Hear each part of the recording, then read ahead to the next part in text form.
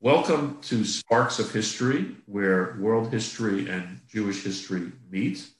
We are pleased to have with us today award-winning historian Marc Morris.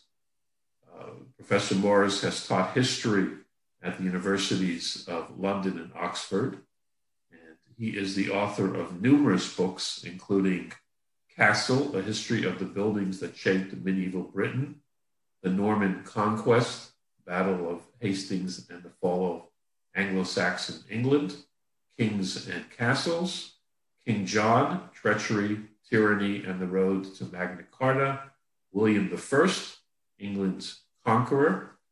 And today we will be discussing Mr. Morris's richly researched, very readable, and highly recommended book, A Great and Terrible King, Edward I and the Forging of Britain.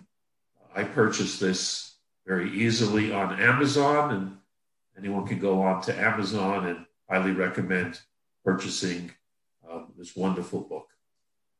So we'll get right to it. Just a little bit perhaps about your background and how you became interested in Edward I. Yeah, sure. Well, I studied history at university, obviously, and I became very interested very quickly in the medieval period. At school, I had done the normal English school child's diet of a lot of Tudors, a lot of 20th century history. I had done, of course, the Tudors come out of the medieval period, so there were always references to things like Parliament and acts of impeachment and acts of attainder. And I can remember visiting a castle in the Midlands called Kenilworth Castle on a school trip when I was about 17 or 18. And just the information at that castle, the origins of the castle were earlier centuries. They were 12th, 13th centuries. There was the great siege there in the 13th century, which is actually in the Edward I book. And I can remember just thinking, this is a period I know nothing about. And as soon as I got to university, the lectures were posted. I didn't realize that I would have the ability to opt for different periods. And it was effectively professors doing a sales pitch for the all-round wonderfulness of their particular patch of the garden they cultivated. And I just looked at the lecture list for English medieval history, and it was immediately hooked. The lectures were things like the Norman Conquest, Anarchy of Stephen's reign, King John and Magna Carta, Henry III, and basically you could say that each of those lectures kind of is the one I've written a book about, 20 years on.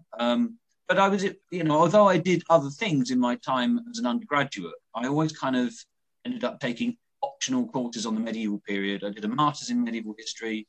I eventually did a doctorate in medieval history at Oxford, which specialised on the 13th century Earls of Norfolk. I don't know if you mentioned that in your review of my literature, in my books, but that's for collectors only. Okay. That was really I cut my teeth on the record evidence with 13th century stuff, and because the record evidence is most voluminous for the elite in society, the aristocracy, I did the Earls of Norfolk, who haven't been done before, and out of that grew the book on Edward I. So let's set the scene a little bit. 13th century.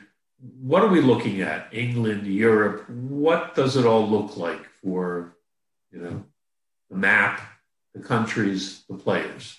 13th century. Well, that's a very broad question. Okay. I suppose in terms of England, England is basically the same size and shape as it is now. England solidifies as a kingdom in the 10th century.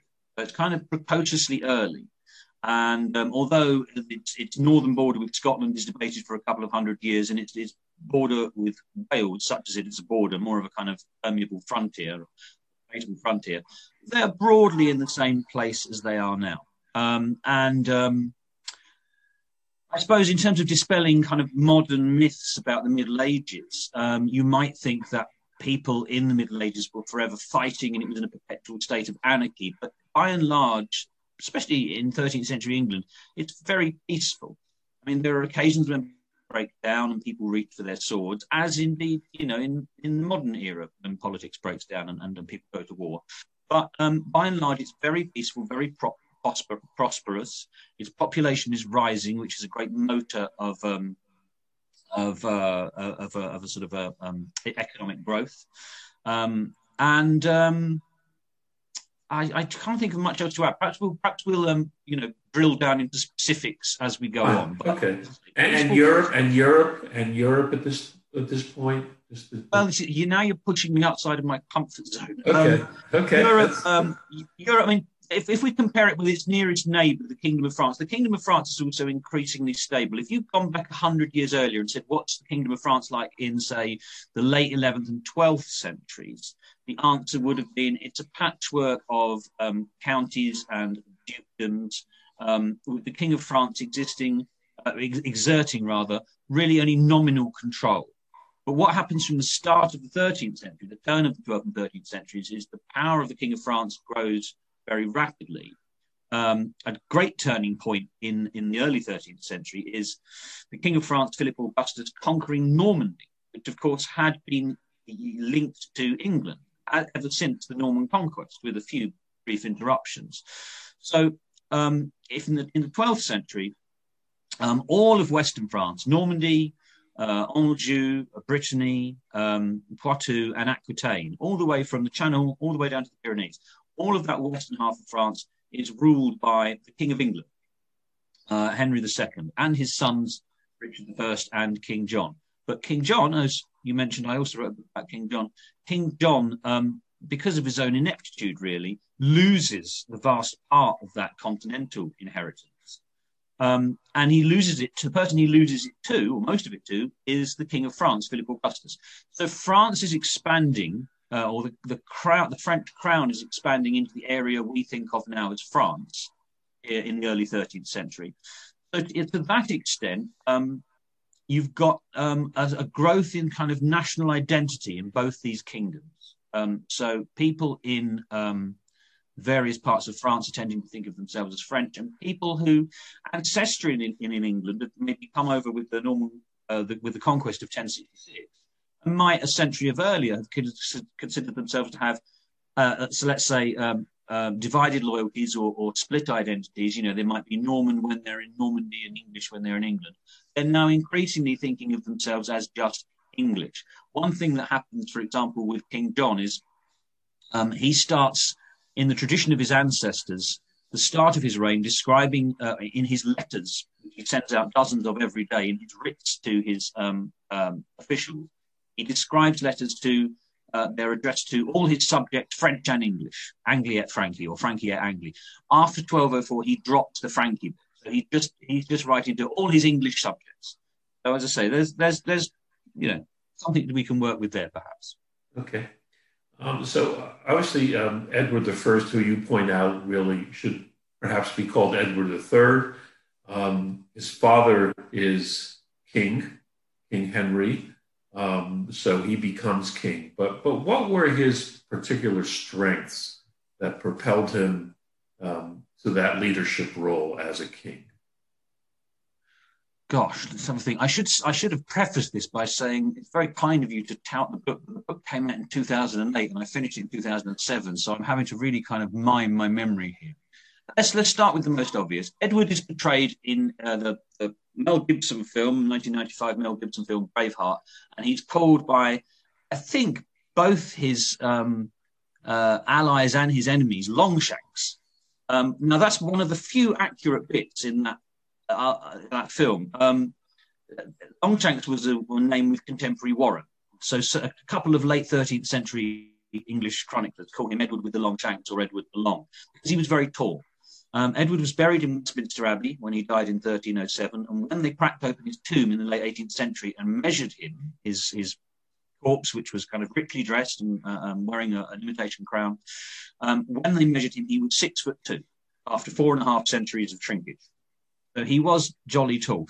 And we know from sort of the money that was spent on him in official accounts as a child, he was, as all aristocrats were really, he was encouraged to hunting and sort of outdoor pursuits from a young age.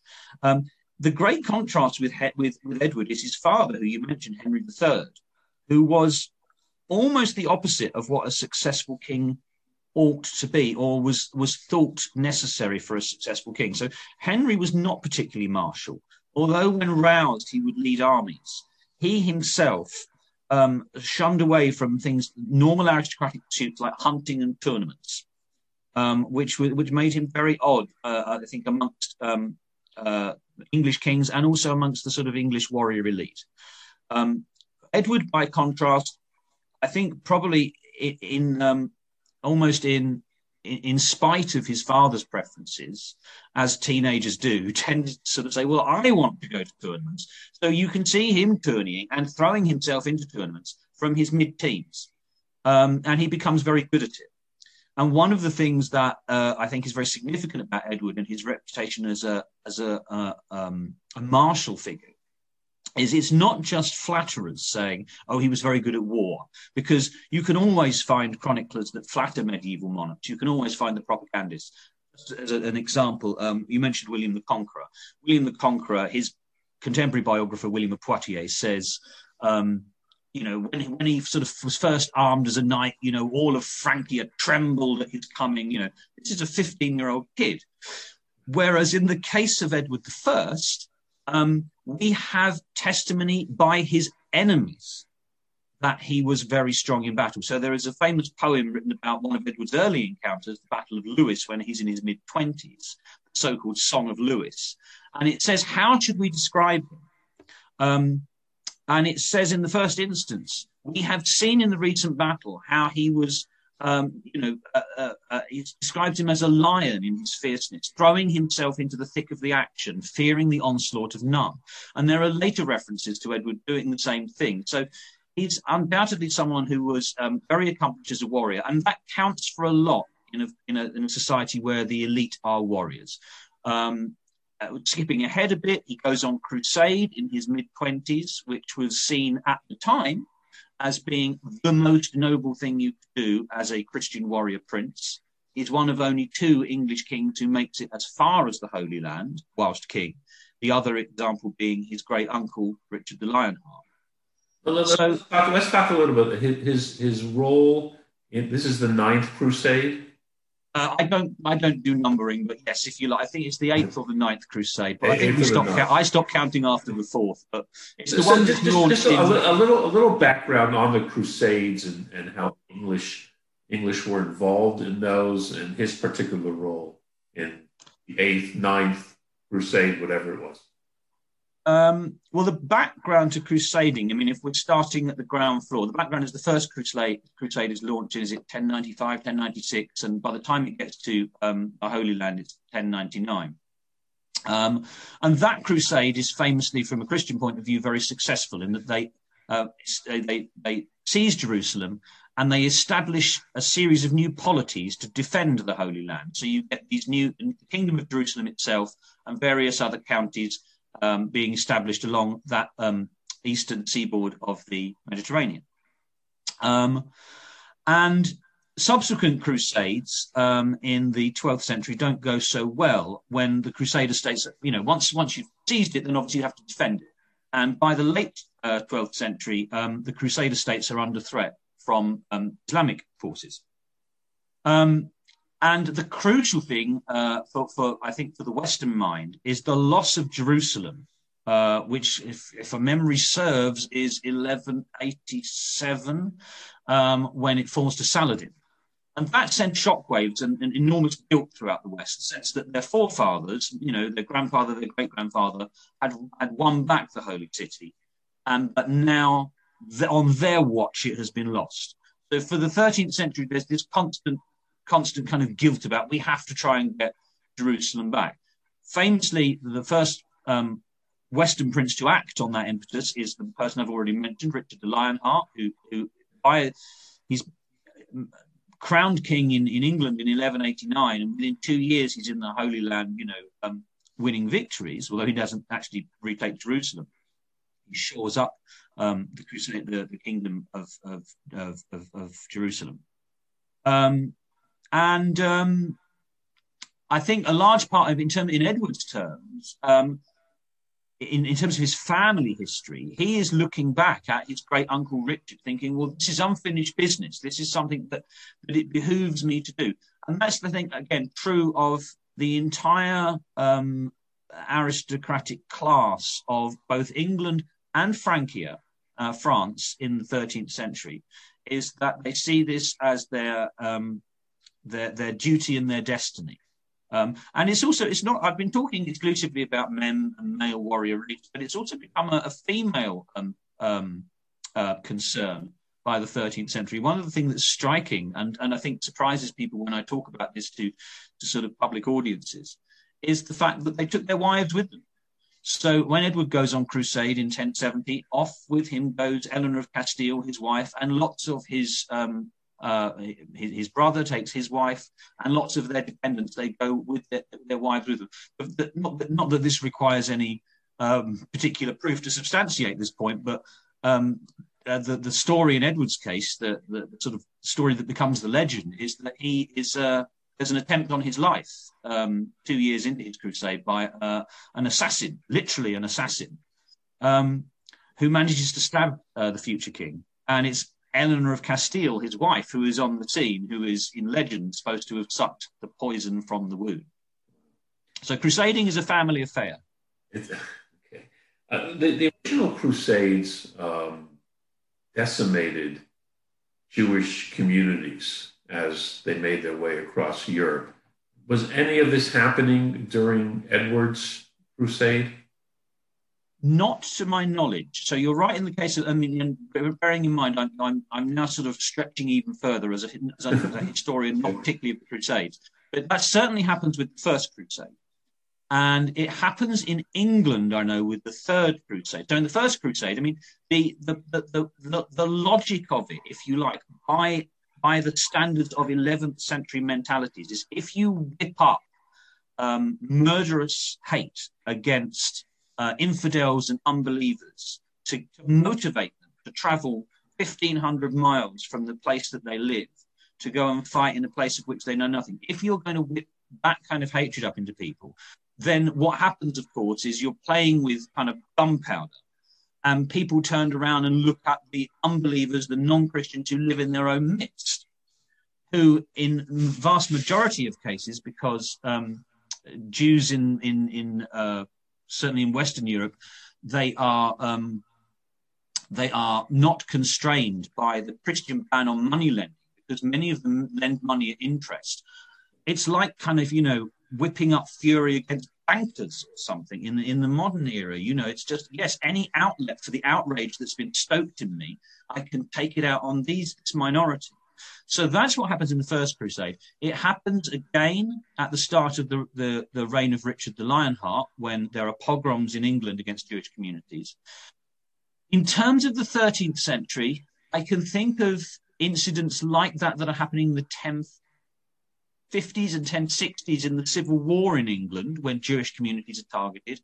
I cannot remember any specific ones directly related to Edward's crusade at the time the crusade was happening or as a result of it being launched.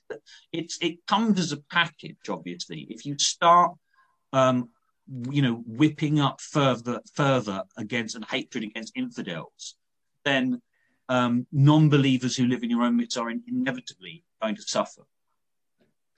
So we're it's the great and the terrible. Yeah. So he's great, yet he's terrible. So what makes him great? What makes him terrible? What were his main accomplishments when he became? Well, I'm going to pause there, because you're setting up great and terrible as sort of opposites, I think. And there is that nice tension in the title. And of course, you'll know great and terrible is a phrase that is not, I didn't coin it. I used it because it's used in other contexts. It's, Sinai is the great and terrible wilderness. Oz is the great and terrible wizard, I think it's used in Tolkien as well. You'll have a power too great and terrible. So, but I mean, the reason I use those terms particularly is because I was looking for some way of conveying the contradictions about Edward's career and the man himself. And I was combing through contemporary obituaries of him. There's a very long obituary written of him by an analyst based in Westminster, which, as you can imagine, because that's where Edward and his father and his family are buried, that that pours praise on him for the most part, and he's described as great in that. But great is also a term which you can use it in I think especially in modern English, or you can point out that it doesn't.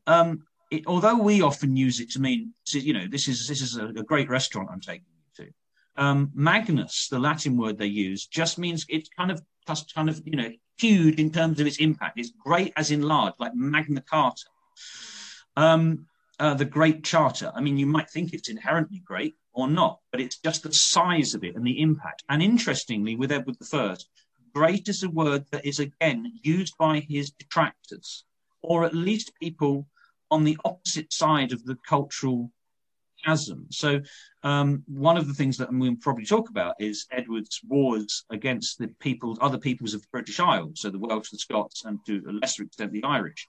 And it's an Irish chronicler who in an obituary of when Edward dies in 1307, who describes him as Edwardus Magnus. And it's only a brief obituary, but it says something like, in his time the most men fell. So it's not a good thing necessarily, but it's describing the sheer magnitude of his impact.